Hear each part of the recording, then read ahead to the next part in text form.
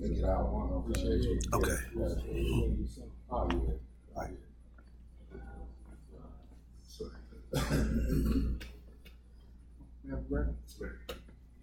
And so look, whenever we talk, if Griff, we try to stay on task. If Griff talking about something, man, we ask him this. It ain't no insane, but just want to say something.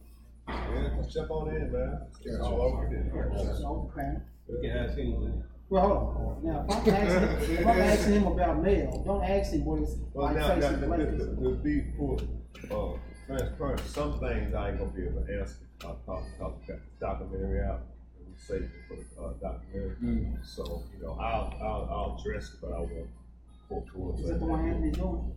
Yeah. Yeah, we know about it. Murder and Noble documentary. Okay. When's that one coming out? Probably, I would say, it depends. The key is, I told Andy on Rush, the key is getting all the interviews. Right. We got Obama, we got Magic, we got Austin Robinson. Oh, wow. We got a bunch. We got to get all them together before we get all that. Obama was a big fan, because 2 years younger than me, 3 years younger than me. He used to hoop, man. He used to play in Chicago. I used to go to Summer League in Chicago when I played in the NBA, one of our plays in Chicago State. And I had about 4 teammates from Chicago. They played in Chicago. Obama's son.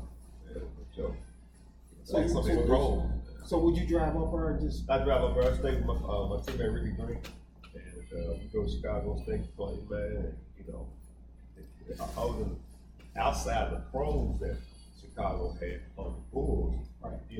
They have. It was 30, 40 pros. It's talent everywhere. Yeah, talent everywhere. And all the teams had somebody from Chicago.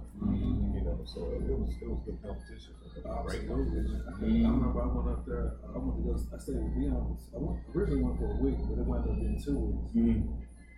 And that's when he was at Northwestern. So we would play street ball, and I just remember it was street ball in levels. Because if you look down at this court over here, they wasn't on. Nah, it's just the opposite. You could have sworn you were watching just NBA. I mean, these were just regular street ball. Those guys were. I mean, they played with the edge. Oh yeah. Was BC All-Star or camp when you was in high school? BC, yeah. Is that what in Rensselaer, Indiana? That's bad. I didn't even go to the camp. I don't know what I went to Alabama. Garfunkel had one. And it was hot as hell. That was Nike, wasn't it? No, 5 Star. 5 Star. Yeah, 5 Star. I can't think of the word for that. But it was cool if we would be playing and had league games, down, but they had school all stuff on my down out of here. So I went to BC. I played the BC All-Star camp, and there was a bunch of Chicago kids, especially folks from Chicago. And it was predominantly Chicago kids. That's all it was. Yeah. I went to the speaking one in the Pocono Mountains. The Garfunkel did. And before I got there, Darrell Dawkins. Oh, okay. So I looked up when I get there, and there wasn't no baskets. I was like, well, what kind of baskets? Darrell Dawkins pulled up, got out of the limousine, and yanked them all out. Dunked on all the baskets. You ready, Roger? Yeah. Oh yeah. Y'all just whatever you want to just keep, It's Sunday brunch. Y'all know what it is. We hanging in the Chow line. And man, this is one of those interviews where you circle on your calendar. You no disrespect to nobody before this guest or after, but us growing up in Louisville, this is the one where you make sure your socks are matching. You put lotion on your elbows. Make sure you got your shirt right. Really doesn't need an introduction in Louisville, Kentucky, and certain NBA sections. But for the listeners, the viewers watching, we'll run down the stats. Who we got today? We got NBA Rookie of the Year from 1981. NBA All-Rookie First Team 1981. Number 35 retired by Utah Jazz and University of Louisville. NCAA Champion 1980. NCAA Final Four Most Outstanding Player. John Wooden Player Award of the Year 1980. Sports News Player of the Year 1980, consensus first team All-American. Second team All-American 1979. Metro Conference Player of the Year. 3-time first team All-Metro Conference 1978 through 1980. Mr. Basketball USA 1976. First time parade All-American. You know what it is. Dr. Dunkenstein, Mr. 360, Darrell Griffith. You know it's Sunday, Griff. It's the first day of the NFL season. I was telling them that people got schedules and they got routines. They go to church. They usually just chill out. So we definitely appreciate you coming. I appreciate you coming on, especially when you feed the brother like you got fed. Definitely appreciate it. So, I was telling Griff, I was like, I've been talking about doing this podcast for a couple of years. Billy knows that. And one of the main things that helped me, like, now I'm going to go ahead and get started, is when I went to Griff's ceremony, he got the street named after his old childhood neighborhood. They named the street after him. He was telling stories at the ceremony, and I was like, man, people need to hear these stories. Mm-hmm. And I told him, I know everything's not for everybody, but a lot of times you learn a lot about a person once they pass away. So I was like, man, if I could go ahead and start my podcast, and I had a list of certain people I want to interview, like, man, these are people I really would like to sit down and get to meet and actually cook for, and just what actually makes them who they are. Mm-hmm. So definitely Griff was at the top of my list. So when I called him, I was like, I hope he says yeah, because I know it's a busy time for University of Louisville, and I know you had a lot of things to do and people pulling you in different directions. So he said, yeah, I'll do it, just give me the day. I was like, man, cool, I checked that out my bucket list. Griff's coming in. So while we jump into it, I want to start, when you got the first news that they were going to name the street after, like who called you, how to let you know, and how you felt about it? My good friend Denise Bentley called me up and told me what was about to transpire, so she had some information on, and we talked about the street, how long of the street would be named after, definitely from Chow home. So once we got that together, COVID and kind of backed up supply chain allow her to have the actual, if you look at some of the little landmarks, the actual plaque, ours is different because of the availability of the original ones. But it all worked out, gave us some purpose with this stuff. She made it happen, so it was a great day. I was extremely proud, for my mom, right, and my kids to see that. Particularly my mom and my dad bought that house back in 1955. $9,000 the mortgage payment was $55 a month. That was a lot. That was a lot back then. That was a lot back then. To see him, feel them smile, and that was a blessing for me. That was our first home. And, when I got to the pros, the first thing I did was bought the house. Good time to rest in, so just both family. My mom still live in the house today, but it was a great day. It was a good day. I really enjoyed it. It's awesome. I know sometimes, we get a rap word in our community. It's just a single parent home. So I wanted to ask you, as far as having your mom and your dad, in your life, like, what did that mean, like, to have them there to help shape you to who you are? Well, it's always an advantage to have both parents at home, but unfortunately, the way the American is today, the majority of people are raised up in parent homes. Not all of parents, the parents just boys and girls what they are. But for me, for my mom, my dad, I got to see that work ethic. Sacrifice. I think as kids and children, we take for granted what your mom and dad does. We pay attention at Christmas time, toy, call them and what's going on in school. And the actual grind for us to be able to excel in school, to provide for a roof over our heads. Back in the day, was Chuck Taylor, flyers. And my mother and father, they made us. I don't know if you guys remember now, put shreds in his jeans. We didn't do that. Not on purpose.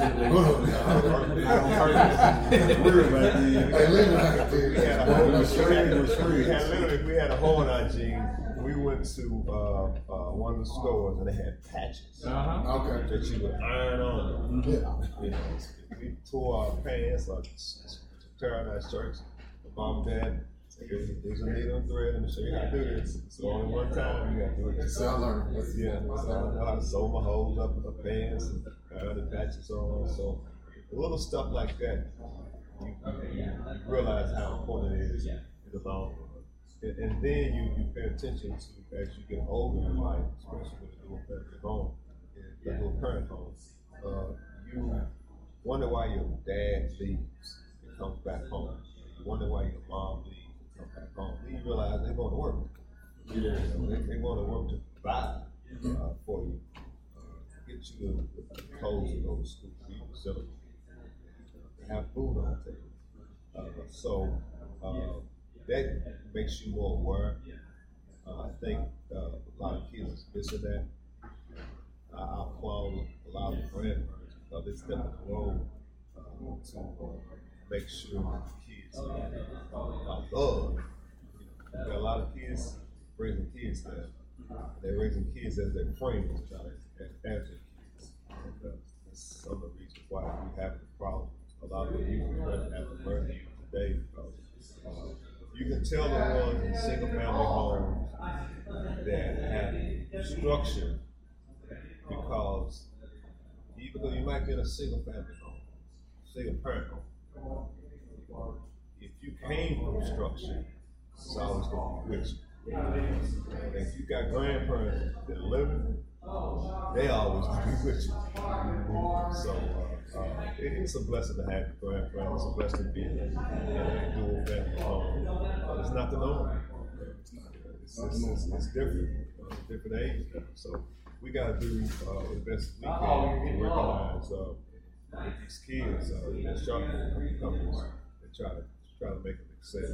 They always say it takes a village. You got to be able to accept the village. You know, and that's the key thing.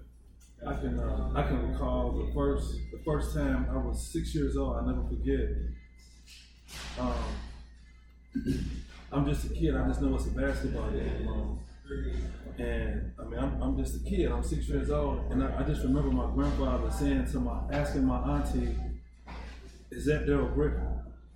And she said yes. And so that told me at 6, I'm like, whoever Darrell Griffith is, he must be the man. He must be special. So, and I can, first grade, I just remember we would be in class and kids would be, we had a kid saying, I live next door to Darrell Griffith's girlfriend. So, I get to see Darrell Griffith. So, what street was that? I'm thinking like cool, I'm just quiet. I'm like cool, but then I remember the third time as a kid, my daddy took me to the clinic, the basketball clinic that you hosted, and I remember clear as day that you said basketball is secondary, and I didn't think much about it, but my daddy kept saying it over and over and over again. Man, Darrell Griffith said, man, basketball is secondary. Basketball is secondary. And that stuck with me, that statement stuck with me forever. To this day. I hope you went on and got your degree. I did. Yeah. Bro. They don't say that on the phone. You don't know by looking at the phone. Ain't no such thing, bro. As long as you got it, you got it. That's what's up. Right, because a lot of people, which is, respectfully, Ali's associated with Louisville, right, which was before our time. For us coming up, it was real. For me, since I'm young, you played before my time. Like, my favorite player, I was Southern Murray. I came up to Juan, we was playing before. But no matter who came through, you were the gold standard. Like, he ain't real. You heard that from all the 80s, all the 90s. You had set the standard. Anybody that was coming up that was playing ball as far as not really perfection, but no really off the court troubles. You know, not getting into it with the law. You hear about this. It was like he set a standard of discipline, education. This is what it's got to be, or nothing else. Well, it comes from my mom and my dad. You know, I remember my dad put a basketball goal in the back of our garage. We just on 41st Trail right across from the cemetery, and we were the only house on the block that had a driveway and a garage, an 8-frame garage that made the 8-frame house, and there was an alley behind. My dad decided to put a basketball goal, and that's where it all started. Because I grew up, I was a football man. I love playing football. I grew up Jim Brown fan, Cleveland Brown fan. You know, we watched Cleveland Brown because it was the regional team that was on TV at the time, on the Bengals team. So they were the closest market to Louisville, so we always watched the Cleveland Browns. And I was a huge Jim Brown fan, Leroy Kelly, Ernie Green. You know, I loved the guys coming up, so I used to play football, snow, play touch football, go to Stephen Foster, and you have other school play tackle, just different tackle things. Then when my dad put the basketball over back, it was just a different shift. But I remember all the kids would come around because it was on a facility in the neighborhood that had a basketball court. So it was an attraction. But one year, I went back. I had a garage, looked up, and the basketball goal was up, and my dad had a round aluminum container on top of it. He had wired down. And we're like, Pops, what's up? I said, look at the grade, that's what's up. That's all he said. The lid come down, you get the grade. That was good stuff. So, you know, that's it, you know, that he already been preaching that, but I had been slacking in school when it was elementary school. So, you know, that entrenched in my mind that, you know, if you want to play this game, you gotta get your grades first. I taught me at an early age. It's surfaced so much what the kids don't realize. When I talk to kids, they always talk about, I meet some kids. I go speak to the kids. Like I say, then which one? They raise their hand, they talk. And the first 5 things out of their mouth, each individual kid, they want to be an NBA ball player, football player. I said, I'm gonna rephrase this question. I said, where you want to be, and it can't be nothing associated with sports. Then they pause. I don't know. Yeah, they don't know. They don't know. You know, so some of them might come up and say, you know, hey, I want to be an engineer and I want to do computer science. Very few of them. So I always pose the question to the kids who don't know is that you need to know because they ain't guaranteed you're going to do this. As a matter of fact, it's laying that 1% chance you ain't going to make it to the pro. It's that slim of a chance to make it to the pro. So that's why it's always important that kids know, male and female, that if you have the ability to go to pros, you can't play. They won't let you play unless you get your grades. That was part of why basketball was secondary. Yeah. It's you know, and the key thing, guys, is that you need to make getting your education intentional. It don't need to be, I'm gonna get my education because I want to play basketball. I want to play basketball. It needs to be, I want to get my education because here's why I want my career to be. For me, I majored in TV broadcast and telecommunications. I got my degree in all this. So why did I choose that degree? Because at a young age, I was in front of the camera a lot. And What age was that? From probably Joe 9th grade on, 8th, 9th grade on, you know, when I started excelling in basketball more, people wanted to know kids, so I started getting in front of the cameras and wanted to see how, hey, Griffith on TV, so I'm looking at it, and I'm looking at it, I'm looking at, okay, how do I perform, how do I look on TV, you know, and that would make me say, hey, I need to sharpen my communication skills, I need to be more visible on TV. If I'm going to be on TV a lot more, so I chose this communication degree. In high school, we had a class called School Education in America, where it was just degrees, the file cabinet, it was just a room full of file cabinets. doctor, the teacher, Mr. Pickering, said take 2 weeks, go through these files. It's careers. You leave her all your careers in these file cabinets, and then come back and we'll discuss it and we'll talk about how you can achieve it. And I looked up and I seen TV, telecommunication TV broadcast. And I thought, this ties into what I always thought about doing. So that's how I chose my degree. When I got to University of Louisville, I put down my degree in TV broadcast and telecommunications. It's funny that you said to make education intentional. One thing I've been saying, probably since I was a teenager, is that there's only 2 things that nobody can ever take away from you. That's what you know and what you believe. Most important thing, to ever accumulate over your lifespan is knowledge. And I don't think enough of these kids, even from the teachers nowadays, are hearing that. They don't know how important this is. That is the great divide between the have and the have-nots. And a lot of people don't understand that. It's the knowledge. When you're talking about the socioeconomic things and everything, it's all about knowing, though. Yeah, and the key to that is, even taking a step further, is that you got to be willing to get the knowledge. Yeah, definitely.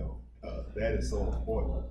The wanting of the knowledge, and knowledge doesn't have to always come from an educational institution. Mm-hmm. You can get some of your best knowledge from listening to individuals who are more experienced or have more skill level. My father always taught me, he said, a question asked is something learned. Never be afraid to ask a question. So a lot of kids in school, they don't want to raise their hand and ask a question, even though they know they don't know what the hell's going on, but they don't want to get the feedback from some of the other kids in the room Joe's dumb, like always answer That's a dumb question. Exactly. But that can have an effect on you wanting to even figure out what you need to learn, and you got to have a hard hat on to people around you and be focused on that getting that knowledge, which leads me to talk about how important that kids understand the effect of peer pressure.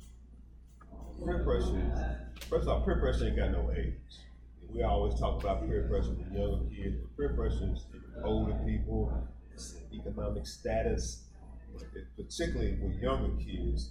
We talk about the classrooms there, but I want to say that you want to answer a question. The reason why you want to do that is because of peer pressure you receive from friends. Wearing a pair of Chuck Taylors compared to wearing a pair of Nikes. Little Griff used to ask me, can he take the day off? I'm saying, for what? He says, Jordan Day. Before you lost your damn mind.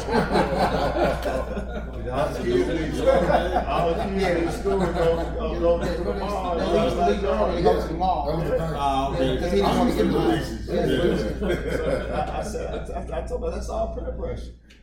He said, what do you mean? I said, why you want to be like everybody else? Get another person. I never went by no Jordan. I've never owned a pair Pro of kids. Huh?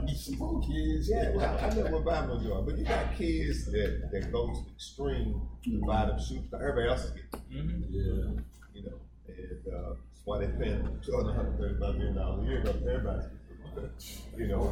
but that's a form of peer pressure that you gotta realize that happens to these kids to this day. Facebook has peer pressure.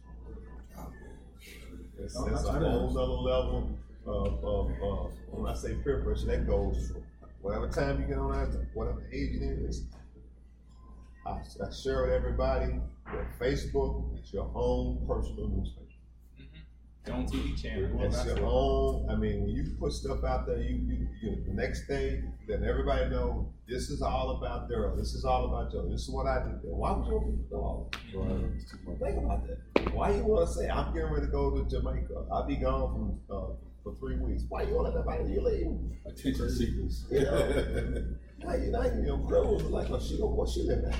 She gone for 3 weeks. He gone for 3 weeks. I see like breaking the house. Do it when you get back. I'm doing proud of that. So stuff that I see going on socially now, especially my head, how influenced that social media has had on society and on its kids. And, I have a page, but I don't respond. I only have it because of the university.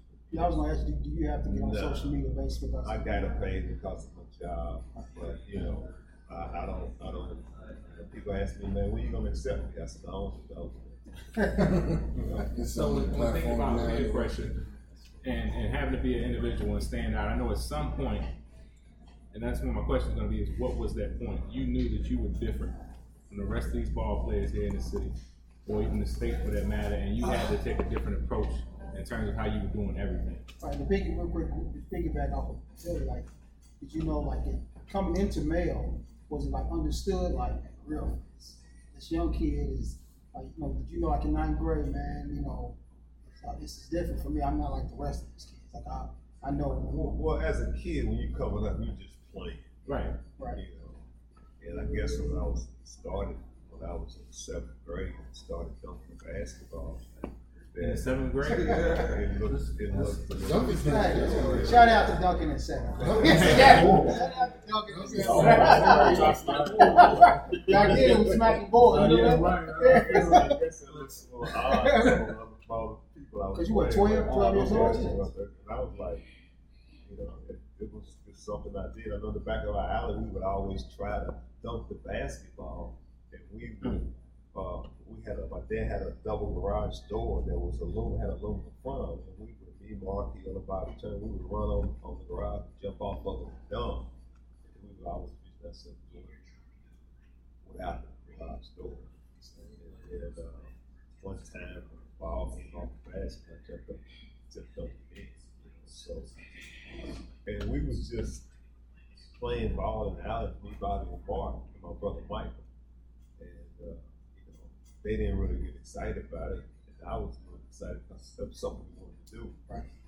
So that let me know that I had increased my jumping ability. I didn't do anything to work on it, but I started being more focused on trying to dunk basketball. So I guess to answer the question. So, one second, bro. I just want to. I was listening to that one part, and you said I didn't do anything to work on it. Right. I was listening to it. So it's a secret. You said you're going to tell us. It ain't no secret. It's just natural. It was, of course, it was just natural. For me, it was just natural. I mean, most guys, they'll tell you. Like Floyd said, God given. Yeah, it was God given talent. And, you know, it's hereditary. Both my sons, they can get up.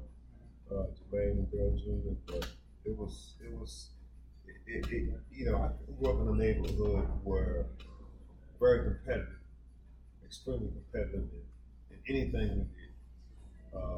Our ESPN was Wide World of Sports. I was going to say that was the ESPN for us when I grew up. It was you know, whatever track event that came on TV that we could mimic in the neighborhood, we would try to mimic.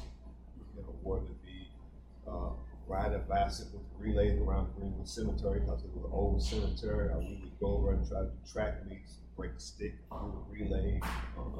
We would try to mimic anything. The baton, I'm friends with Jermaine, you know, and I remember we were going to watch Boys in the Hood. I think I told you about it, Joe. This was 91, and I mean we up on long with Jermaine just walking around with football. And he's like, what you want me to hit? You want me to hit that stop sign? I'm like, yeah, hit the stop sign. The stop sign is all the way down the street. I mean, so he's up in the air. I don't even remember if it hit the stop sign or not, but I was just so like, dang, you know, that's got some serious velocity to it. You know what I'm saying? So I understand what you mean with the type of genetics. So you were about to lean into what you said at that point when you realized. It probably was the time playing the dirt ball. When I say we, myself, Bobby Turner, Red Backer, when they first built the dirt ball used to be what they call the hole. The hole? The hole was where about Flag J used to be. Okay. That corner along the parkway. The valley. Where Flag J used to be. Or what Flag J Field is now? Or what Flag J's high school is. You come down 44th Street. Mm-hmm. And you go in the middle, that section of the park, right before that, that's where the dirt ball started. Oh, okay, the old basketball court. Yeah, right. Yeah, that was sitting in the valley, we call it the hole. So that's where we started. They started the dirt bowl at. So we would be down there, me and Bobby, and we would sit there and watch the pro division guys play. Then the following year, they built all the basketball courts where dirt bowl is now. It used to be 5 courts there. I don't know how long ago they just made one court, but it was basketball courts all around it. That one main court, and that's when the dirt bowl really took off. And they had the Colonels were in town, the Colonel ABA team was in town. We had all the college basketball athletes playing in the dirt bowl, so that made it a pro division. So we had a real good competitive pro division. You had the, like I said, all the Colonels, the Indiana Pacers, plus the college players. You know, I'm talking about Jim McDaniels from West Kentucky. And there's all these guys playing dirt bowl. So it was totally different what you see now. It was all pros and college players. It was real. And so we sitting around watching George Chinley, which is my he married my neighbor Susie Summers. She lived 2 doors down from me. And he had a team called the Louisville All-Stars. Dallas Duncan guys. We used to like watching them warm up because, man, these some brothers, they could live in the sky. They were dumping in the warm ups and stuff. So sitting down there. So I asked George after the season, I said, can we play? He said, nah, bro. He said, you ain't ready yet. You know? And I'm like, fuck that. How old you then? So following year, my 9th grade year, 8th and 9th grade year, me, Rudy, Bobby Turner. When I said with me, Rudy Mack, Bobby Turner, Robert Stewart, Bob Miller, there was some other guys, Dave McConaughey. We put our team in the pro division. And we wasn't even, oldest person on that squad was Robert Macklin, which he was an older guy. He was the one that took us around. So they didn't have a high school division, right? We just played there. We were playing pro. You know, we always played up. Right. That's right. We always played up. So we put our name in to play in the pro division. And George just looked at us and started smiling. And then when we started balling out, then we beat them in the finals.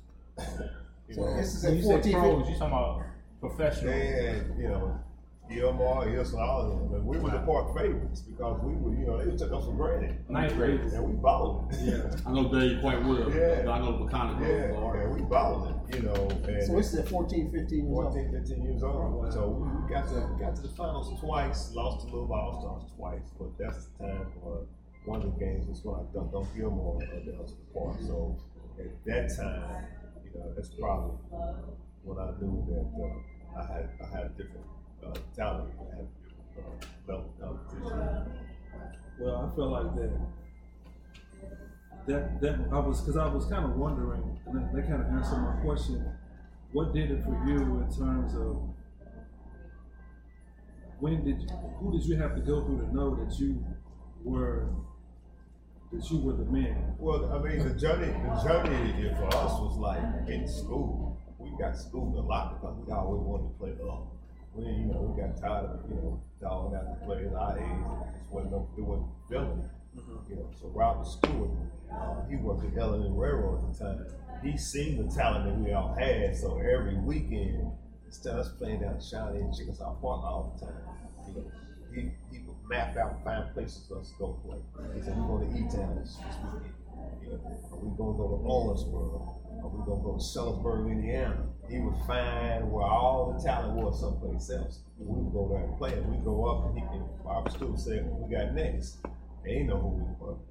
We shooting around. He said, don't dump that. When the game was on, they'd be like, who we brothers? We went all over the state, all Indiana. We did that every weekend. And we was automatically we had to come back and play ball in Louisville. But we went to it was the variety of talent in different areas and different competition. That we look forward to going and play.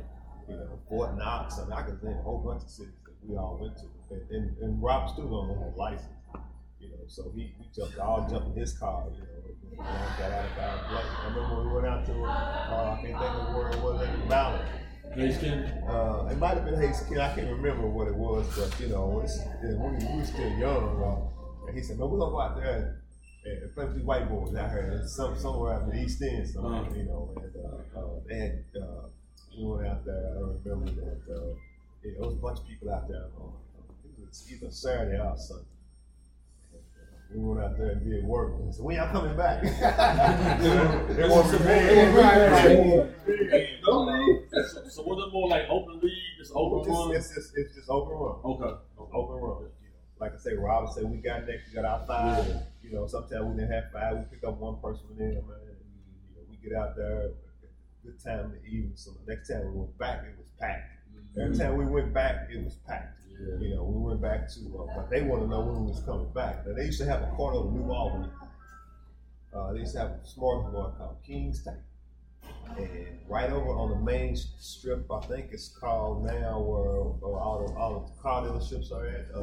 Kroger's on New Albany. Lewis Clark Parkway? Yes, Lewis Clark Parkway. Or past where that new Kroger's is, to the left. This guy owned the house and he had a basketball court, 4 court in his backyard that faced the road. And Robert found out that that's where all the Indiana ball players were, Jeffersonville, New Orleans and stuff. We would go over and play on Sundays. I remember that because they had some good ball players. Clarksville. So what's the difference you see nowadays versus even in my era? Most kids, their skill set was developed in the park. I see you speak on how yours was developed on the back of your family's garage. What's the difference you see now in kids and how they are developing versus the era when we came up? Well, the main thing is that when I was coming up, that's all we had to do. Absolutely, yeah. We had another thing to do than hoop. They touch football. You know, that was it.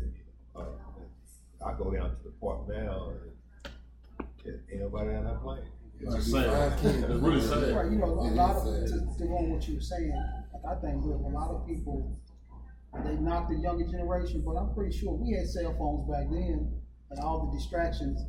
All we had was sports. We had to go out and create games, make stuff up because we didn't have nothing else. It was like you go outside and don't come back in for the rest of the day. So you just play ball all day. Well, again, for us, it was all satellite. We didn't have the opportunity to go and play in gyms unless it was the league or something like that. But we had all played outside. And, you had Shawnee Park, Chickasaw Park, you had Victory Park. From the East End, there was just games everywhere. You know how you see films on, you look in New York and you see all the playgrounds and practice how it was. Yeah. That's when the love of the game was real. That's what I was going to say. Is that why it's maybe looked at now because they got so much stuff to do now? So much distraction, man. Yeah, the love of the game is just not the same as it was back then with y'all. Even with the high school sports, high school basketball teams. I went to a game, one of my church members, she had a son that played at Bell. And she said, "Girl, can you go see KJ play?" He played for Bell. I said, "Cool." They played Shawnee with the old man. About 200 people. I called my brother. I said, my brother Mike. I said, "Man, I'm at a Bell Shawnee game later with 200 people." When we played Bell Shawnee, we had to play at Louisville Gardens, which I don't know if y'all know anything about it. 6,000 people, and there'd be another 1,000 trying to get in. We play in Bell, Central Shawnee. We always played it. We couldn't play in our high school gym. We couldn't get that many people in there, and to see that, I'm like, wow. Yeah, you know? we were members at the YMCA on 2nd Street. You know Rev, and remember how Rev used to talk about the games. Yeah, see, we just heard the story. He was coming out. Central, Bell, you can see the disappointment in his face when he was talking about back in the day. He said when Shawnee would play, they would roar. Man, that Shawnee Bell Central, man, it was, when I say that was the biggest chicken in town when it was Shawnee Bell Central, either one of them play each other. We had to play in Louisville, couldn't play in our own high school. Yeah. You know, and we still got the record for this. We played Central one year. When we both were rated, it was, let me back up. My junior high school team, we fed all the high schools. I played the Duval when I had Darrell Griffith, Bernard Crook, Bob Miller, myself, Bobby Turner. I mean, we were all on one junior high school team. So everybody went to Central except me and Bob. So what made you go to Mayo? My brother went to Mayo. You know, So I ended up going to Male. And when I was coming up in junior high school, we had a junior high school league up to Male High School. All junior high school leagues, Shawnee Junior High School, Duval Junior High School, Parkland, Z, Manly, we all played up the Male on Saturday mornings.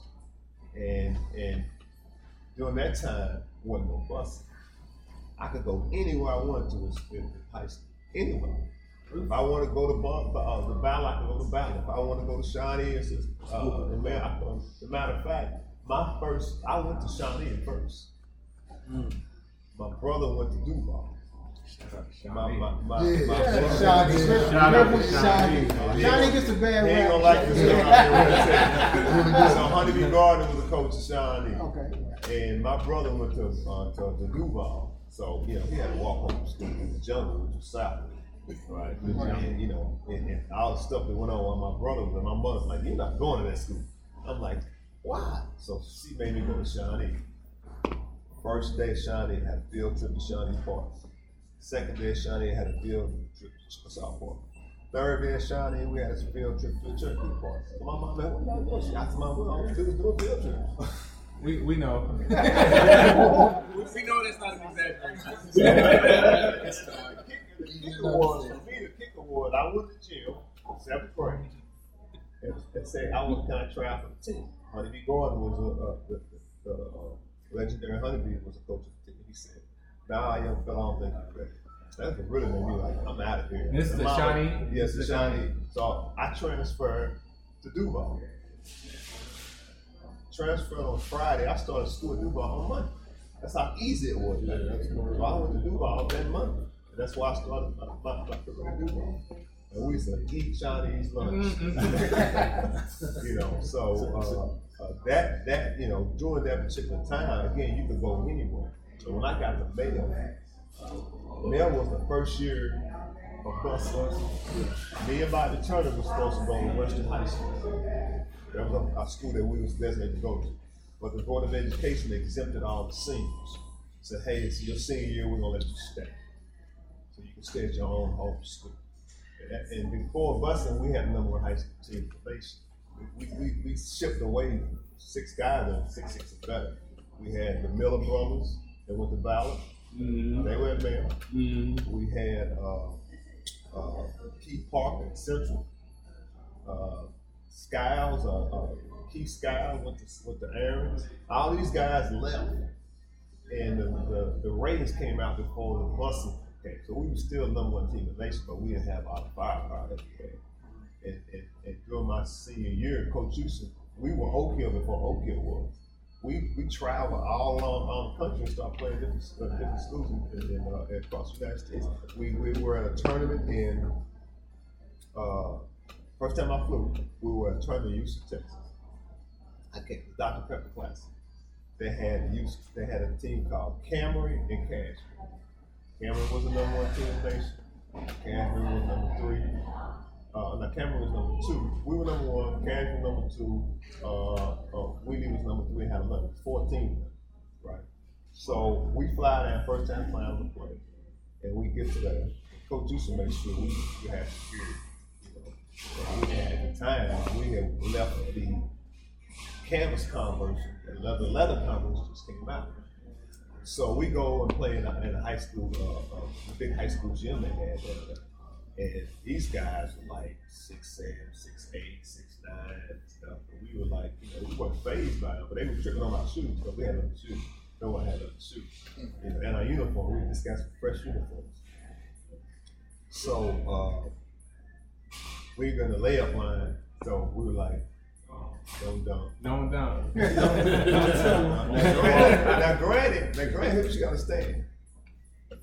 The dunk was taken out of basketball for 10 years. In high school, I couldn't dunk.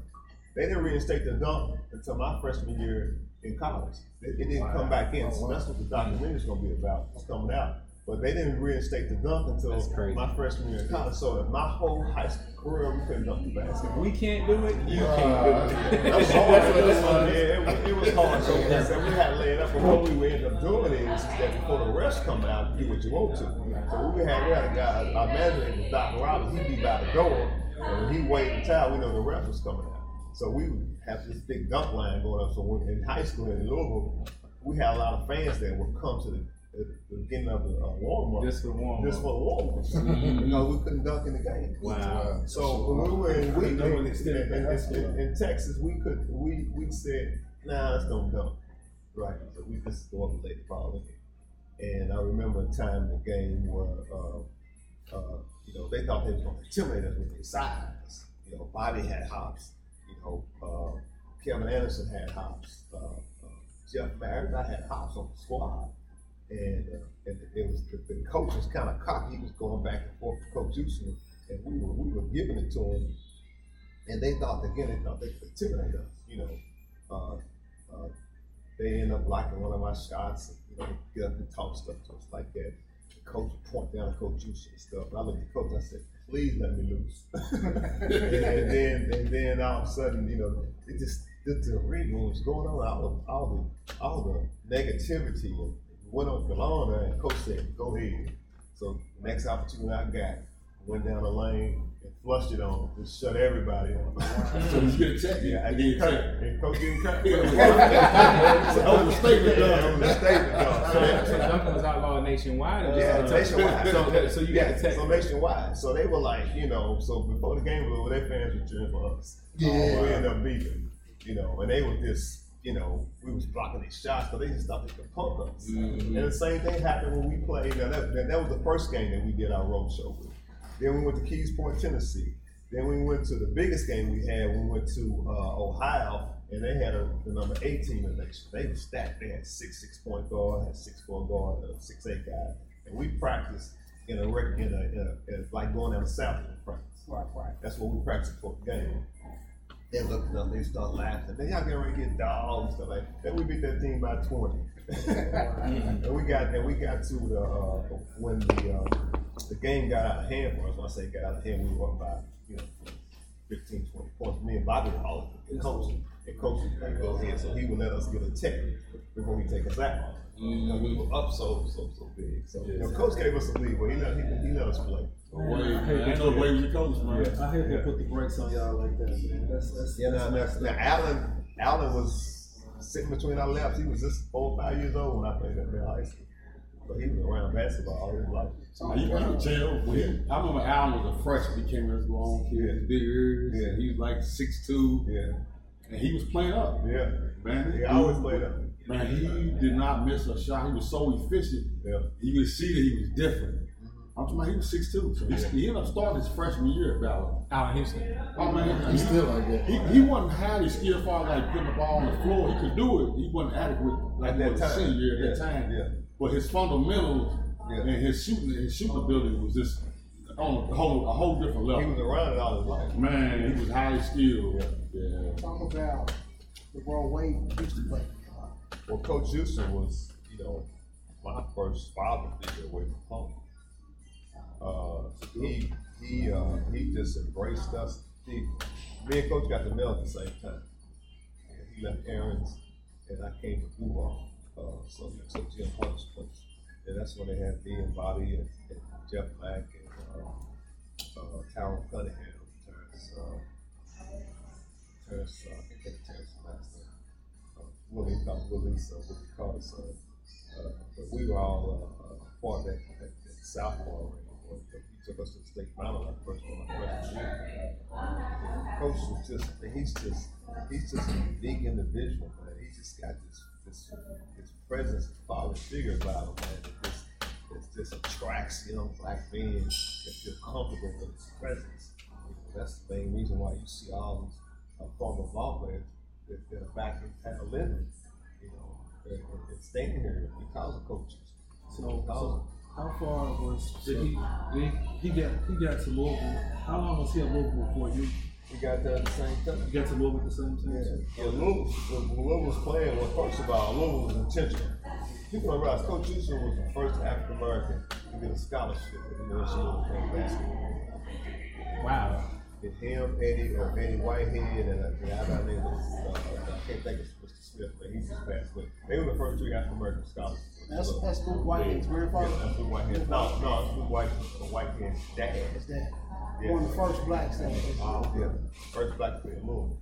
So they ended up hiring Coach Houston, And of course, I was the number one high school graduation. I was trying to go pro, and I decided not to go pro.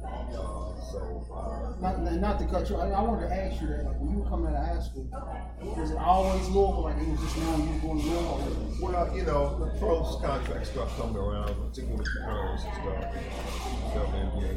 But you know, I was open to where I wanted to go at. So it wasn't just Louisville, like exclusively? No, it wasn't. Louisville was always in the top list, but it wasn't exclusive. So when I was coming out, you could visit as many schools you wanted to. So if you were a top player, you always wanted to visit Las Vegas, and you always wanted to visit Hawaii. Use that word again.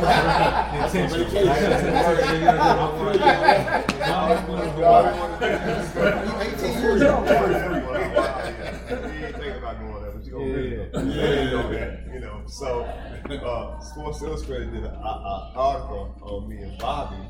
And Bobby said in the article, high school. It's in high school. Wow. They asked him what he think about going to school. He said, man, me and Griffith think about, you know, different schools we're going to. We don't go to Las Vegas. We might not go there, but we're going to visit them anyway. They just canceled that. I'm like, so why do you even mention it?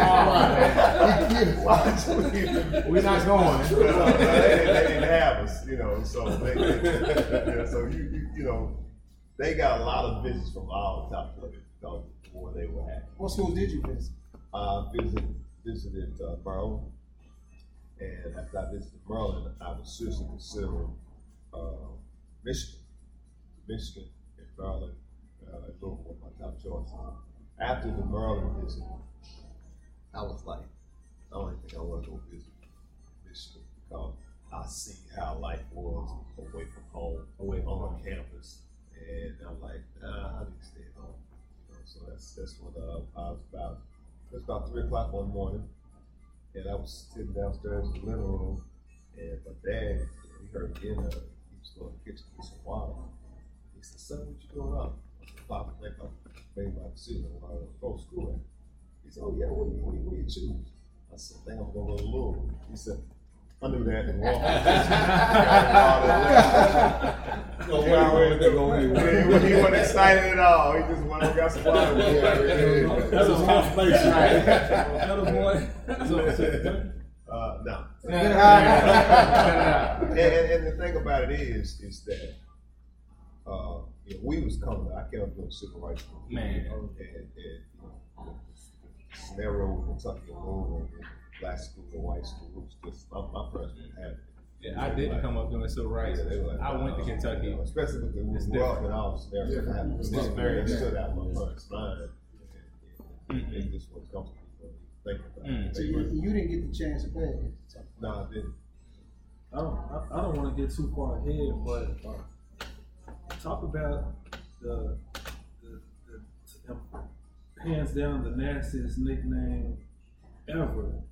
Dr. Dunkenstein and the Doctors of Dunk. I mean, every time I say that, I get goosebumps because it's just so nasty. And y'all won the championship. Well, Where did the name come from, Dr. Dunkenstein? well, my brother was a big part of that Funkadelic thing. They had a character, George had a character called Dr. Funkenstein. Funkenstein. Yeah. So it came from that. My brother, to this day, he was part of the Funkadelic thing. Mr. Mike. And we used to go to all the concerts. I mean, they thought the Monthship Connection landed at the concerts. When you were coming up, if the Parliament Funkadelics came in town, you were going. They were the movie. Them, Earth, Wind and Fire. Yeah. So I was you on the cover of the magazine. You had the Funkadelic. Dunkenstein? Yeah.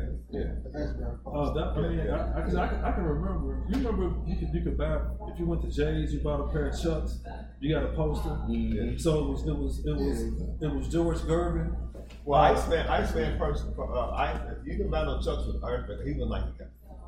Gervin, yeah, Iceman, yeah. But I just remember that the different posters when you would Oh, go yeah, all to the the posters. store. Yeah. Yeah. I mean, and it would be you holding the basketball. Yeah, that came out with all the Dr. J posters. in the air. Yeah. OJ's, with the big eyes. Yeah.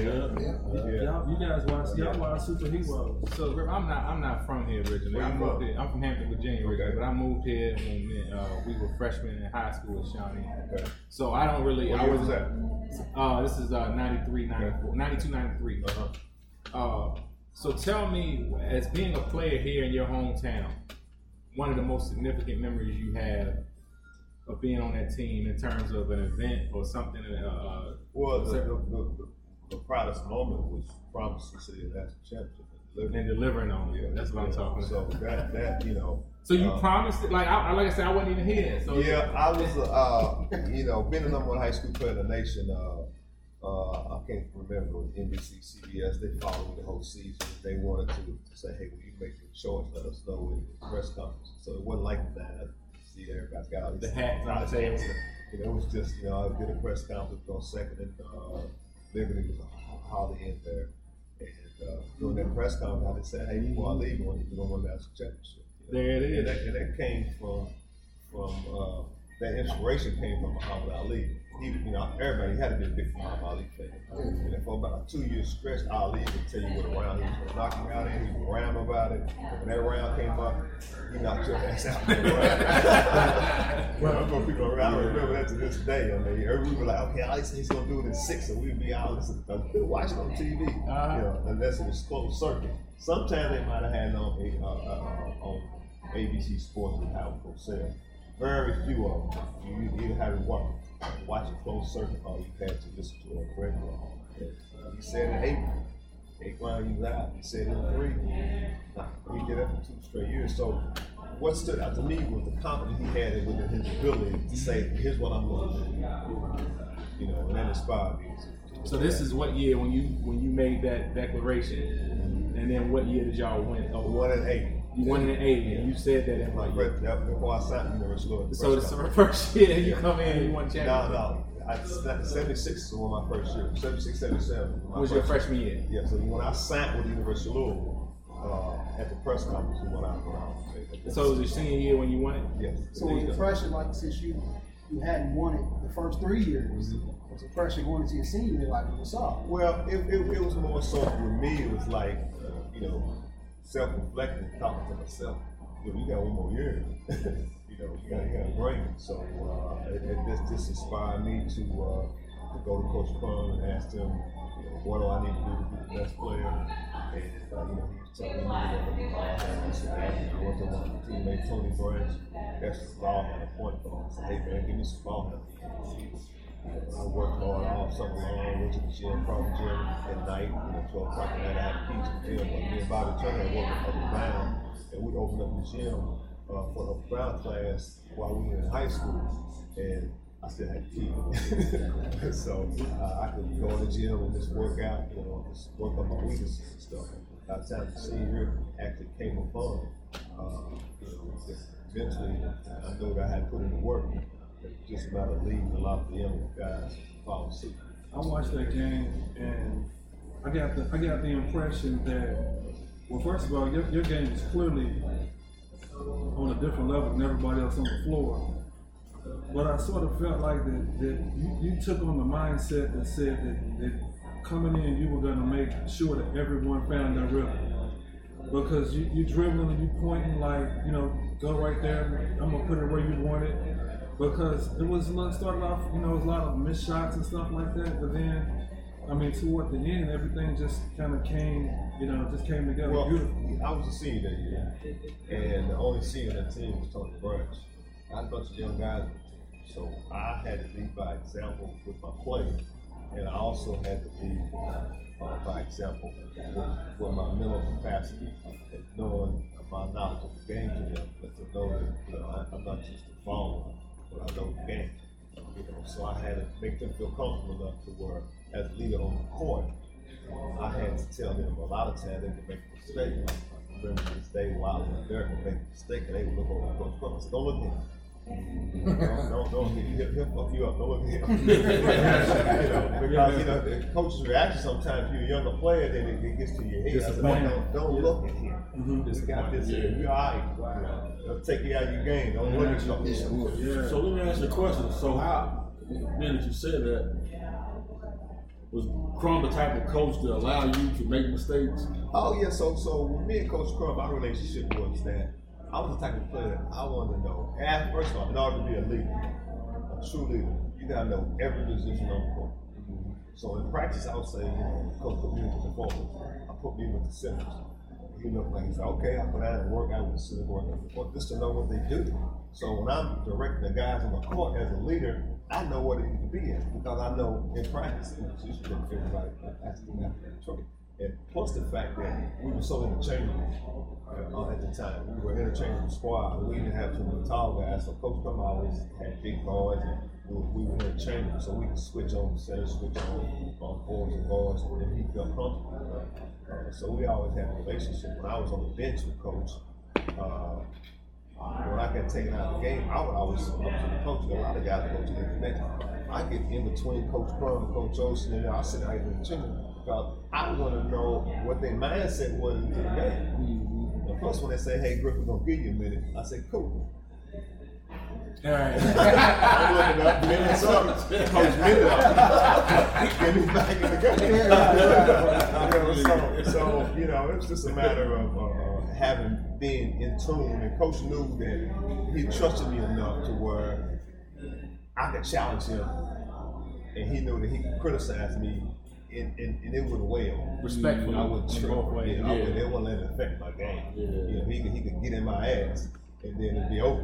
Right. I was gonna go out and correct it. And then if I didn't feel like a certain play, I would challenge him. Say, hey, Coach, and then we sit and talk.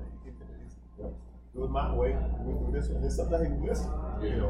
Because he wanted to get from my perspective being on the floor. He might not see what I see. I said, Coach, I can take it. And we had a play that we called 1 4 down. It's where I would just put everybody on the baseline. It worked. We won that. During a particular time in the game. We didn't have no shot clock.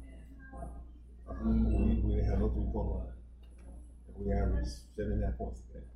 We run y'all same offensive battle. That high post offense. See, we call that scab. What you talking about? That high post offense won the John Wooten team national championship. Oh yeah. And when Coach Crum got to Louisville, his first year he went to the Final Four. So the high post offense was potent to the game changers. The 3-point line came in, and the game just changed. You had to be able to adapt to change. It's easy to say that now. But Bill, I don't know. Griffith was all the time leading the score with that 3-point line. Yes, indeed. So do you think I would add 1,000 more points or 5? You don't know. I know I would have a lot more points than I had. Right. I'm saying, do you sit like, man? I would love to have the 3-point line came in winning. 87. Right after I think it was 87. Wow. So it was a good fun. Right. And the shot clock. Right, because it started off with 45 seconds down to 35. Speed the game by making the game more exciting. That's what the dunk did. And I came at the perfect time. It was a perfect storm for the excitement because, here I got all these dunks that I'm ready to unleash that I did in warm-ups and stuff. Now I can because I never could do it because the dunk wasn't in there. They took the dunk out of the game fast. Because of the way I said it. But for 10 years, he couldn't dunk. Oh, yeah. His name's always going to be in the GOAT conversation. People miss over him, man.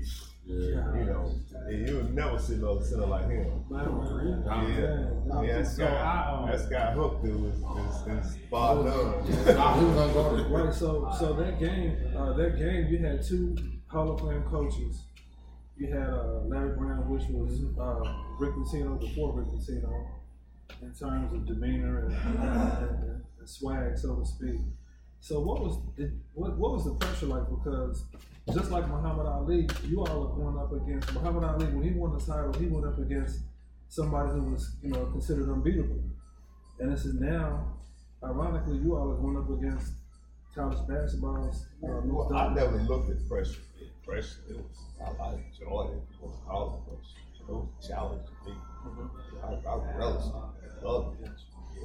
It why we have to come from playing up. We always play Come up. up, It was different, We go down to Chickasaw Park and try to play with all the bigger guys. They take our ball and throw it across the pond. Cause the big old hill in the middle of the park and on the part of the pond. We roll down the hill, me and Bobby get the ball, come back out, dry it out, and we were back every day. Finally, they said, man, let's let the young boys play. They here every day, and they let us play, and then we started to play, and then they started to let us play. That's how we started. That started at Chickasaw Park. We at Southwood Recreation, when we got out of practice from Duval Junior High School, we went and played on the 15 and 16 and other teams. We always played up. We didn't want to play in the 12, which was our league. We didn't want to play in that. Even with my church, man, let's get in 16. Let's go to 12. Let's play up. And I always tell me. So you win the high school championship at Mayo. You win the national championship at Louisville. I know a lot of times you don't really appreciate something till you years removed from it. Yeah. Because you in the moment, you live in it. Right. And then you fire Ruby, you look like, what was when y'all won it? Was it Indianapolis? When y'all get back to the city, what was that like after y'all had won? Well, the fact that I was able to play the national championship game 100 miles from Louisville was a blessing in itself. The fans got a chance to see it. It was as a player, it's all about the fans. You wanna please the fans because they come out and support you. They fill up the gym every night, and you see how much they are entrenched in love of players. Me as a young player growing up in love, I seen that. Watching the 75 national championship Final Four with Junior Bridgman, that team should have been the first national championship team. They ended up losing to UCLA, but to see the excitement and then the disappointment for not being able to make it. The fans said, wait till next year, So that's why when I came to school, my prediction, but my promise to the city to win the national championship, that was off of the fans. Because I seen how much they was dying to have one, dying to win, and to be able to deliver that with my teammates, that was, I could have went to the NBA and won 5 national championships in the NBA, but it never would have been as thrilling as winning a national championship for the hometown team. So when the game was, we won the game, we're going back on the bus. I told Coach Combs, I said, Coach, I'm gonna ride back with my brother. He said, cool. So I rode back with my brother Michael. We going down 65 south, and this is 35, 45. Now I'll go because I'm a Louisville fan. Going there hard, they got the split. That was crazy. That was crazy. That was crazy. We went to the 2nd Street Bridge. I said, bro, take a left. Somebody said, let's go to the city and see how everything. Nobody knew I was in the car. But we going down to see how all it's crazy, man. How people on top of tarps. That was just a great story to see that, to see how it happened, to see what we have accomplished, the work that we put in, to see how the city there he is. See how the city reacted. That was 2. You couldn't have paid for that. That probably stayed embedded in your mind. Oh, that was great. Yeah. Well, I think that. And then we get back to Crawford Gym. Waiting on the bus. So before we get back to Crawford Gym, you gotta get the White Castles, right? So I told Russ, let's go White Castles. We go White Castles. We back up in the parking lot. The bus came down the back of the gym, so we waited on the bus to come in. So when the bus came in, the whole campus just went crazy, went on the bus, and I'm like looking up, and then he jumped on top of the bus, and then the top of the bus went. The top of the bus roof caved in. So they had to get the players out and put them in the hotel. I said, that's what I ain't gonna come back on this bus. But I knew how it was gonna be. I knew it was gonna be. Because I'm from the hood. I see how people really felt. I seen it. I felt it as a kid coming up, and I felt the energy and the excitement that the community would always have, but always came up short. So let me ask you a question, Will. Being that you've experienced your success in your era, and now that Kenny Payne's back with y'all, I really like Kenny Payne, the coach. How is the camaraderie with the new coaching staff while going forward? Got an all-star coaching staff. Yeah. I knew Kenny was the one. When I told Kenny back in February, we were thinking about I said, man, you got to seriously take this job. You chose it. You think about that. So you feel like the fan base is kind of reunited now, as far as even the old. Ain't almost 6,000 people today, bro. Yeah.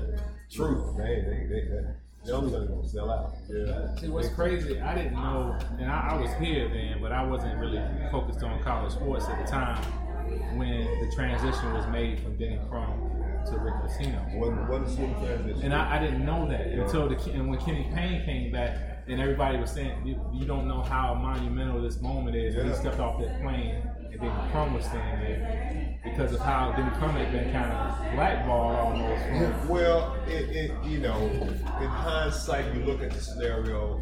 You got a Hall of Fame coach. Yes, sir. At the end of his coaching day. Yes. And sometimes, you know, you don't know when to give it up. Yeah. And it should have been handled this way. Coach, for you know, we want to go on another rest. No disrespect, but I think it's time. And we want you to retire. How you feel about that? And he might have thought it, but Coach, if you don't, we're going to make another move. So we want, you know, out of respect for you and the time you've been here, you know, let's come to an agreement and retire. Come to the agreement, file a press conference, Coach Crum announces retire. That's how it's supposed to be. On his terms, regardless. On the front of It didn't go like that. It didn't go like that at all. Yeah. It was like, you know, we get rid of Coach Crum, and everybody's like, what the? How you gonna do this man like this? You know, so that was a tank going in. You know, everybody related to Rick. Rick was just a recipient of, hey, I'm gonna take the job. You know, but Jordan, we're gonna coach. What y'all think about Pitino? The man is my guy. He's one of the best that ever did it.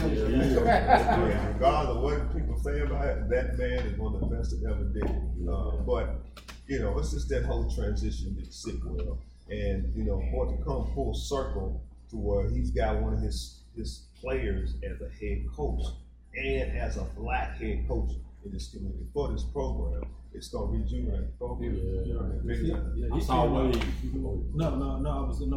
go ahead. I saw Wade was at the airport. I said, for him and Crum to have embraced him when he came in, That was beautiful. you could feel that aura surrounding the university, like that excitement came You back. feel a change in the city. No question. Just see it. It's like real. Everybody can't wait till the season. And the thing about it is that the fans understand that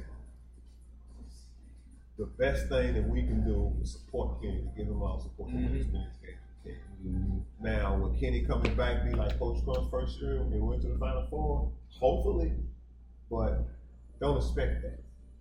Just give him the support to build on. Give him time. Yeah. Let him get his crew in. You know, I mean, his coaching staff is all-star. I mean, he's got 4 coaches on his staff, and then he's got Milk.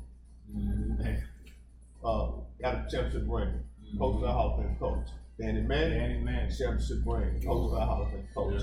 Nolan Smith, coach of the Hall of Fame coach, won national championship. And Kenny, coach for the Hall of Fame coach, won national championship. It's a pedigree. So, you know, it's that. You know, and I just want to get your perspective, like I said, because you're very to the university as a, you know, as a legend.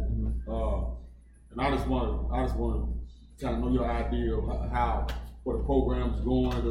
Kenny is the type of coach, man. They love Kenny. Players love Kenny because he's just genuine, you know. And as a coach, you know, he's gonna keep it real with him, right? And he's gonna get out of him what coaches, the long coaches, can get out with it because you know he's been there, he's got proven success, good person, you know. And the key thing is he's able to have the players respect it. Criticism he's going to give them. He's going to make them work hard. So I'm looking forward to it. Kenny's going to downplay the season, but I know I see the players respond. Yeah, it's good to see all y'all back together. Like It's our program. Yeah, and that's what was missing. It's just, you know, unfortunately, you know, when Crum left, the coaches that we had didn't embrace the former players.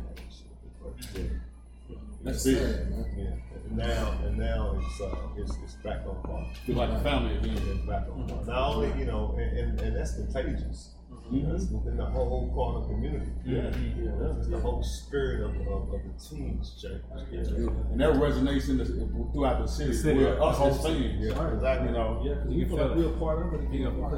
Because Bush Beard and Jerry Eves and I mean the program. We as fans felt like that Louisville was overdue to have a coach because you all pretty much invented hip hop basketball. That was. Well, just to give you a little bit, and not to talk too much about it. That's going to be that's a part of the documentary that people that have come out of the documentary when we came out, how we changed the culture. Okay. Yeah, I mean, people, you'll be able to see it more on the documentary. You know, but I'll leave you with this. You know, before the Fab Five and the Five Slam Jammer, it was Dr. And you won it. Yes, sir. You gotta win. We set the tone, the full accreditation. and we made the foundation for all this other stuff you see. Yes, sir. And that's what the documentary. Well, you don't hear people really talk about it. I'm glad you said that. I know it'll be more documentary, but me and Murph, we always discuss. We're like, man, I don't know if Griffin and know it because it wasn't. We didn't know it at the time. Right. See, hip hop wasn't that big. I was like, I mean, Griffin and was hip hop before hip hop with the goals and the gold chains. Just to let you know that when we came out, hip hop just came out. Yeah, Basically, right. We all were synergies together. It all came out at the same time. Yeah. And we were the perfect storm and the team for the culture to wrap around, from a college team for the culture to wrap around. You know, these guys right now, they wearing all these friends and stuff. Like, we get all that thread and stuff. Right. We did all that. You got to bring the shoe back. We did all that back in the day. It's just history repeats itself. So that'll be told in the upcoming documentary. Real quick, I want to ask. We had a guy named Horace Gaither on a couple interviews back, and he talked to us about that experience of going through the draft process. You talking about the NBA draft? Yeah, if you could tell us, he played great pro baseball, but if you could tell us what that was like, just that night before, the day of. For me, the draft experience for me wasn't like you see now on TV. It was pretty casual, you know. It was, you know, the draft flew me up to New York, and all the draftees up to New York, and they called our name out, and you know, in the order they did, took pictures and so forth. It wasn't as a big a production. I can remember that the hotel I stayed in, Dave Winfield was at the hotel. He had just signed a big contract he got with the Yankees. Yeah. So that happened during that time. So I got to meet Dave Winfield, but I was always a big fan. But it wasn't a big fan for it wasn't a production like it was then. Yeah, when I played in Utah, we were the lowest market professional sport. Was it like a culture shock that you go from? I was very culture shock. From Louisville? They had one black barber. They built it. I'm saying you go from Louisville, it's like, you know, you Griff, to us like, you know, Golden, to Utah, which is like, I tell people minority was 2%, I didn't even black, just the minority. It was less than that. Utah had 1,200 black people in the whole state. 800 of them were at Hill Air Force Base. Wow. We had one black barber, no black radio stations. I remember calling my mom. I was so excited. She said, "What's going on?" I said, "Mama, we got our city in the hall too." That's the kind of program. It wasn't how that program was crazy. So you had to get a Betamax or VHS or Betamax at the time and get everything through videos. You know. To this day, my family, they give me movie passes for Christmas because when I was in Utah, that's all I did was go to the movies, back to back. You know, I'll go to 2 movies, maybe 3 movies in a row because there wasn't no TV program. Yeah. You know, so I've always, to this day, when I say, "What do we get for Christmas? Give me a movie pass." Let me ask you a question. Based on your skill set, did you feel like when you were at Utah that you were where God wanted you to be? No, well, I mean, he put me there. That was God's choice, but he asked me. That wasn't your choice. We all play ball. Everybody's dream is to go to the NBA. I'm not saying you were disappointed by going to Utah. You were happy to get drafted. Or you like, man, I gotta go. Well, I'm a casualty of a high draft pick, low team. You know, but now it don't matter. You know, we were the lowest market professional sport. We very seldom was on TV. Now with ESPN contracts, it don't matter if you go wherever, you're gonna be seen. You know, Sacramento, wherever you're gonna be seen. You know, and the visibility of professional sports, particularly basketball, as far as exceeded from when I was playing. You know, you only got to see prime games. You know, that was just part of the time. I wanted to be in the major market. I almost went to New York twice. It didn't happen. So that's what I was. That was my next question. That was the second part of my question. Was did you want to be on Broadway like Madison Square Garden? My second stint in New York, I almost got traded in New York for the season. You know, they was trying to draft me, trying to trade for me. I think the trade was going Mike News from the University of Utah, some cash and some draft picks, and Utah up the end and the deal. Which year was head coach, assistant coach at the time, so he kept me informed that he playing, you know, trying to get you. Then it happened. The second time was I was the number one free agent. And what year was this? 85 when I was free agent. And It sounds like right. Ended up breaking my foot, and that kind of slowed that process down. Should have signed with the Knicks at the time. That's when the first year of the salary cap came out. So a lot of the NBA owners and the general managers didn't understand the salary cap. Mr. Wolf represented myself, and he represented Bill Cartwright, which played for the Knicks, which had the same foot injury that I had. So we had both healed, and they were like, okay, David Bush was the general manager at the time. And Mr. Wolf was trying to explain to him that when the salary cap worked as the agents knew, is that you can sign a player, your existing player, into a contract, and it won't affect the salary cap. You sign that player prior to signing another free agent. So if X amount of money left for a free agent, you sign the free agent first. And then when you sign your existing player, it don't matter because I'm not going to count it. He was trying to explain to Dave Bush, for some reason he didn't get it. He ended up signing Cartwright first, there was no money. Right. Well, if he had signed me first, Cartwright still had money. And you're dealing with the same, we both our agents. So, real quick, before we wrap things up. Most of the generation, they always Michael Jordan. But for us, it was Lakers in the 80s. What was it like? You in the Western Conference. What was it like facing those Lakers teams? It was envy because again, me being in Utah, the lowest market, and then Magic was on the played all American team together, and we're also on the university. So I got to know them pretty well, man. Just going to LA, man, and seeing the excitement, like watching the game, like man, so much. I love the play here. You look up, Jackson, Jack Nicholson, everybody in Hollywood is at the game. The energy around it was just so much. It was, even in any major city I went to, was like, man, this is nice. Going to a major city and you got African radio stations. It's the vibes, the culture is in all these major cities. I gotta come back to Utah. Then go back to Salt Lake City. Go back to Salt Lake City. It's nothing against Utah. It's just it is what it is. So you never asked like for a trade or anything? I got about 5 times. I have one last question. That's it for me. I happened to read Darrell Griffith's book. I don't know why. I just like reading. Yeah, I like reading interesting people's books. And in that book, he describes you as that half-line guard out of Louisville. Yeah. So, tell us something about Darrell. Darrell was a character. He was on Nike Pro Club team with me for Nike, and he was in Utah for about 50 days. They drafted him, and the first person he asked for, he said, "Man, where's Grip?" And so I picked him up at the airport, and he looked at me and said, "I ain't gonna be here long." He said, "Doc, I ain't gonna be here long," and he was right, man. He did not cooperate with the system. And they got him out of there. So you got traded? Yeah, they got him out of there, man. Wow. Real quick. He said, "I don't see how he do it, man." He came from Philly. So it was fun having him there, but he was a character. He was, bless his soul, he passed away some years ago. But Falcon was, he was one of the, he came straight out of high school. Wow. Yeah. So let me ask you a question. So you said you came out of high school. What made you stay to your senior year?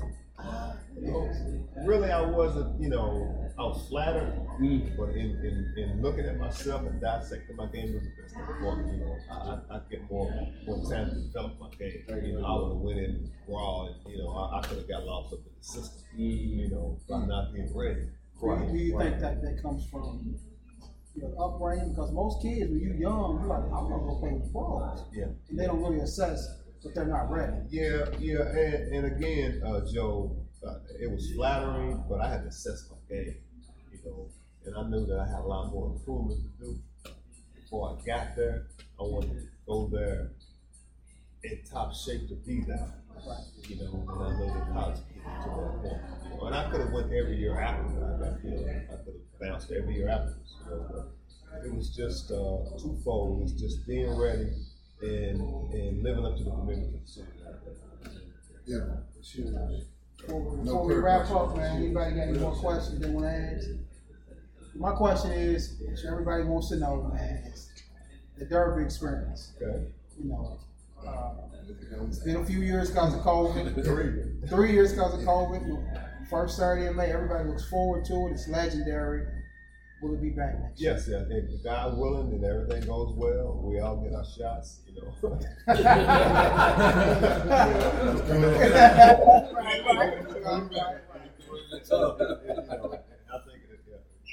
we always working on next year. Well, in that breath, your restaurant was one of my favorite spots to hang out in the city. Well, let me clarify that. What people don't really understand, right? There's a certain thing called licensing. Understood. Right. So I actually didn't own Griff's. I licensed my name to them, and so, I had a lot to do with, with my name, the imaging, the branding, and how the store looked and stuff like that. But I would if still love. If it was up to me, I would have told them to move to East End. I told them, I said, hey, you need to go out to East End. Yeah. Well, I actually a lot of people said they thought it was a mistake to move from campus. I love the downtown. Well, campus, to be quite honest with you, downtown was cheaper rent-wise than it was on campus. Understood.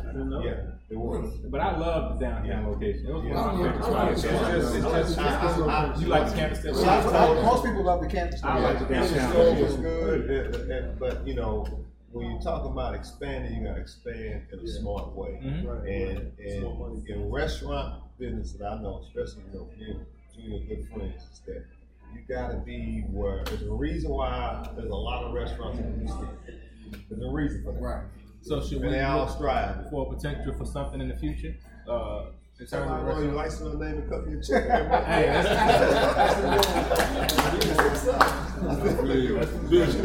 he's telling me if you like it that much, you like it so much, bro. That's how it went there. I wouldn't own it. Right. Yeah, and I understood that. I just hated it when it went. The menu, I had to prove the menu, collectively with the owners and stuff, it had to be a collective scenario. But if you talk to the guys that I did my agreement with, my first name was we need to go out east. True. We need to go out east. That's where it's at. Spend that money. Yeah. Well, there's so many restaurants out there for a reason. Yeah, that Havana spot. I mean, there's all kind of Well, I must say, man, as we wrapping it up, man, I admire your humility and your willingness to just sit and talk and give people part of yourself, man, through your stories, through your experiences, man. This city loves you. I've been here. This coming April will be 30 years that I've been here, man. And you might be one of the most important people to the citizens of the city. I appreciate it. The most important. I just want to say that worldwide, Muhammad Ali is global. I mean, he's the most famous athlete ever. But when it comes to Louisville, to the city, when it comes to just Louisville and just giving back, it's Griff. Yeah. I just said it, bro. It is I'll tell you something. In the city of Louisville, Big Red. Ripples and birds. Everybody knows, man. I'm telling you, Let me tell you this: Big Red and Grippo clothes, I had my dad ship them to Salt Lake City to me. I'm gonna tell you. That's another downside. I went to the store 7-Eleven. I said, y'all got Big Red. They said, what? I said, y'all ain't got Big Red. I was talking to Sheen. I mean, what does Griff like? Like Cook said, he likes salmon or greens. He said he likes Big Red. He likes drip pop. She said he doesn't drink it anymore. Yeah, Say, I don't drink pop. He don't drink pop. But we have to do a part two. It's a whole lot, questions. We got to ask them for time reasons. But We'll do it after the doc. Yeah, documentary's coming out. As soon as we get out of interviews, it'll be next year. It'll be in 20 So the party, next Derby, Derby night, the Griff Experience, man. We definitely go. We appreciate you, Griff, man. The rest of y'all been warned. He told y'all this is bad. We give you your flowers, man. Thank you for taking your time out, man. We love you.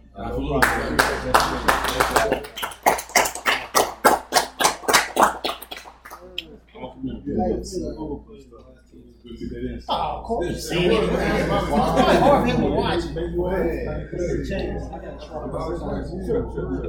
if y'all want to take pictures.